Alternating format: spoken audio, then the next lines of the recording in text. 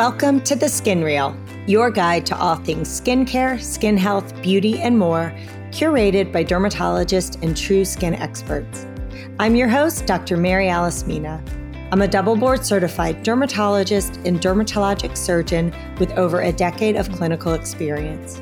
If you're looking for real, practical, unhyped skincare guidance and expertise, or you just think that the skin is really cool, then you're in the right spot. I'm so glad you've tuned into The Skin Reel. Now let's dive in because this is how dermatologists talk skin.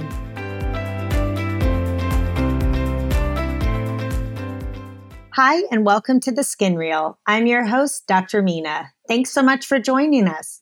This week, we're going to be talking all about sunscreens and how to pick the best one. We'll also be covering what SPF means and some of the controversies surrounding sunscreens recently. So hopefully you all know that wearing sunscreen every day is a great way to protect your skin from harmful UVA radiation. And some patients of mine are under the impression that you only have to wear sunscreen if you're going to the beach or you're going to be spending significant time outside. And that is completely false. We get ambient sun damage, a lot more of it than we realize every single day. So just like brushing your teeth, set your sunscreen out next to your toothpaste and put it on every single morning, whether it's raining, cloudy, sunny, whether you're going to be going into an office or whether you're going to be going outdoors.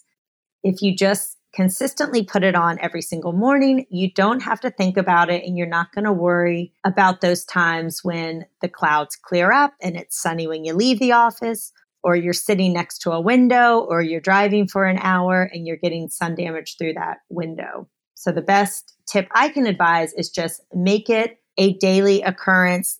Don't make it something you even think about. Make sure you're wearing your sunscreen every single day, and you're going to want to cover all the skin that's exposed. So for me, being in an office, I cover my face and my neck, but I don't put it on my arms simply because I am doing surgery and I am cleaning my arms and my hands thoroughly between patients. So for me, I put it on my face and neck in the morning, and then at the end of the day, if I'm headed out or going to be outdoors, then I will apply it to my arms as well.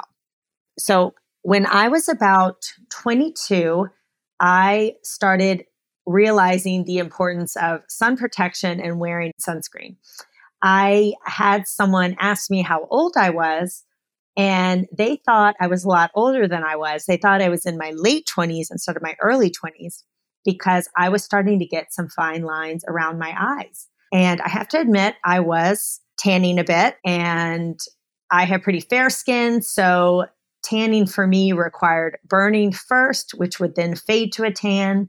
And I wasn't wearing sunscreen. So I was getting more sun exposure and sun damage than even I realized, but it was already making me look older than I was.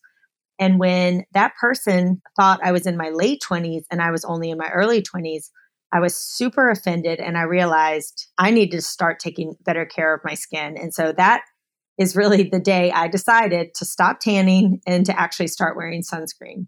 And this was before I became a doctor and a dermatologist. So those were the errors of my youth, and hopefully you won't make the same mistakes. But if you have, it's never too late to turn a new leaf and start wearing sunscreen. So how do you know which sunscreen to pick, what to use? It can be quite overwhelming if you go to the drugstore or the mall. There's so many choices, and it's really hard to know which one to choose. So when I am advising my patients on sunscreen, the first thing I tell them to look for is an SPF of 30 or higher. So SPF stands for Sun Protective Factor. And this is basically a calculation based on the dose of ultraviolet radiation that is required to cause reddening on the skin with the sunscreen versus without the sunscreen. So it does not tell you anything about the time. It is just calculated based off of UV dosage. The good news is that a SPF of 30 will protect you from 97% of the sun's harmful UV radiation. and actually specifically UVB radiation. The higher the SPFs, SPF 50, SPF 80, SPF 100, are really only going to give you a small incremental increase in protection. And so that's why, as dermatologists, we really just say SPF 30 or higher is sufficient. Now, I don't know if you caught earlier, but I mentioned that SPF is just calculating protection from UVB radiation. And the sun has several types of radiation, UVC, however, that doesn't penetrate and reach us, UVB. And then you've got the longest wavelength, which is UVA radiation. And SPF is not calculated based on UVA protection.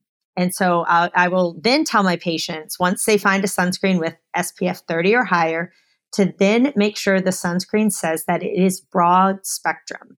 If it says broad spectrum, then you can rest assured that it will cover UVA and UVB radiation.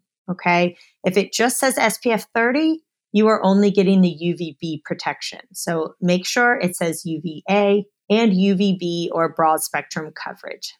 A lot of times patients will say, well, which sunscreen is the best? And there's really not a best sunscreen for every single person. The best sunscreen is one that you like how it feels, and you are going to put it on every single day, regardless of the weather outside or your activities. And a lot of these sunscreens can be quite affordable. You don't have to spend $50, $100, etc. on very fancy, very expensive sunscreen. You don't even need a separate sunscreen for your face and your body. And I find this works really well for a lot of my patients who want to keep it simple. They just want one sunscreen they can put on everything. They don't want a separate one for their face and body. That is unnecessary. The only reason why I use a different one on my face and body is that I do prefer a slightly more elegant feel for the one I use on my face so that I can layer it with makeup if I want. And for my body, I'm less concerned about that. But again, there is no reason why you can't use the same sunscreen on your whole body if you want. When you're looking at sunscreen, you may also see that there is a difference between physical sunscreens, what we call physical blockers, and then you've got chemical sunscreens. And a lot of times the ingredients are mixed together and there'll be some of each in your sunscreen. But let's take a deeper dive into physical sunscreens or physical blockers. These are going to be your inorganic or mineral sunscreens, and they will have ingredients like zinc oxide or titanium dioxide. These physical blockers act like a shield on the skin. So they prevent the UV radiation from penetrating into the skin, and they sort of bounce it back almost as if you have a shield covering your skin. They are not absorbed into your skin. They are just, again, blockers that sit on top of the skin, and they cover both UVA and UVB radiation. We recommend physical blockers for babies under the age of 2, since we know that the ingredients are not absorbed into the bloodstream. Some of the drawbacks of physical blockers, which are becoming less and less of an issue nowadays, they tend to leave a white or chalky residue. Sometimes this can be cosmetically concerning for patients, and especially in individuals with darker skin types, it can leave a sort of white, even purpley kind of sheen or residue, which is not appealing for patients. So it's important to try it on, rub it in, make sure you like how it looks and feels on your skin. But that is probably the biggest drawback with these physical blockers, is that there can be sort of a white, chalky residue on the skin. Chemical sunscreens are going to be your organic sunscreens, and those are going to include chemical agents like oxybenzone, avobenzone, and octinoxate, to name a few. These are absorbed by the skin, and they actually absorb the UV rays very much like a sponge, and they turn them and convert them into non-harmful wavelength like infrared light. So that's how the chemical sunscreens work.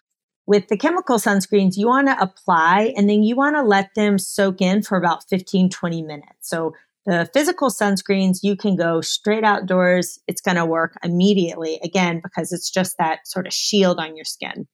With chemical sunscreens, you need to give them some time to absorb before heading outdoors. depending on which chemicals are used in the chemical sunscreens, they may block UVA, UVB, or if it says broad spectrum, then it will include coverage for both. So you want to just make sure you read and see that it does cover both wavelengths. Now, you may be familiar with a study that was done by the Journal of the American Medical Association, where they looked at the absorption of some of these common chemical sunscreens or sunscreen agents. And they found that after applying multiple times a day over 4 days, that these chemicals were found in the bloodstream and at levels that were higher than the FDA threshold, which basically means that further ongoing safety studies are being performed. So it's unclear what this means exactly. It's unclear if this is safe or not safe. This study simply showed that these chemical ingredients were being absorbed through the skin into the bloodstream, and further research is being done. If you are concerned about this, then I would definitely recommend that you stick to a purely physical sunscreen, which is not going to be absorbed by the skin at all. So again, stick with something that says zinc or titanium based, and you won't have to worry about absorption. So a talk on sunscreen would not be complete without also talking about some of the controversy around the coral reefs. So in the last probably 10 years or so, there's been a lot of talk on whether some of the ingredients in sunscreens are damaging the coral reefs. And of course, this is certainly a concern for our environment and something we would want to avoid if, in fact, this is the case. So some studies have raised some concerns that oxybenzone and octinoxate may be damaging the coral reefs. And this has not been totally borne out to be fact, but there have been some studies suggesting this. But there have also been some other studies suggesting that rather than the chemical ingredients causing coral reef damage, this may simply be an effect of global warming rather than the chemicals themselves. Regardless, the state of Hawaii and Key West, Florida have actually banned these two ingredients in their sunscreens starting in 2021. So again, if you are concerned about the coral reefs and that these ingredients may be harming it, then your best bet would be to stick to a physical sunscreen or a sunscreen that does not contain oxybenzone or octinoxate, at least until further studies can be done where we can know definitively whether we need to avoid these agents. And just remember, sunscreen is going to help protect your skin from UVA radiation, but it's not 100%. And there's some other factors that play a role. So one of the main factors is that we simply don't apply sunscreen probably as thickly as we should or as much as is used in these studies. So you just want to be cognizant that even when you are wearing an SPF 30, that perhaps you didn't apply as much as you should have. And so your 30 may be acting more like a 20 or a 25. Also, if you are spending time outdoors in the midday sun, just remember that sun is extra powerful, extra strong between about 10 and 2, and to keep that in mind. And even on cloudy days, the sun is still out there in the sky. It hasn't gone away. The clouds are going to absorb some of that radiation, but the radiation is still penetrating through and will still reach you, just not as strongly. So even on rainy days, it's important to still, or cloudy days, have your sunscreen on. Make it like brushing your teeth, something you just do habitually every day when you wake up. And it will help your skin stay young, youthful, and protected from skin cancers and precancers. Thanks so much for joining. Tune in next week for our next episode. Hi, skin friends. While my mom, Dr. Mina, is a board-certified dermatologist, she is not your dermatologist. The topics and opinions in this podcast are for educational and entertainment purposes only and are not intended for personal medical advice.